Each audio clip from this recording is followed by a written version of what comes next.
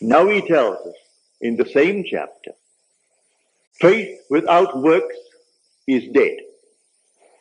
As the body, apart from the spirit, is dead, so faith without works is dead. He is not proposing that I substitute works for faith.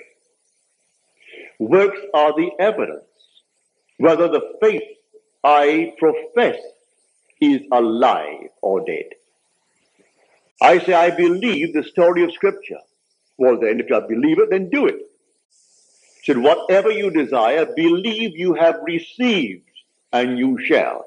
Well, if I really believe that, I can't say I believe by quoting the Apostles' Creed. That's not belief.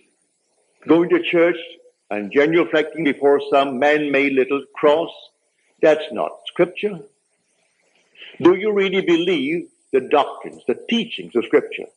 Not the traditions of men, not the rituals, not the outer ceremonies, but the teachings of Scripture.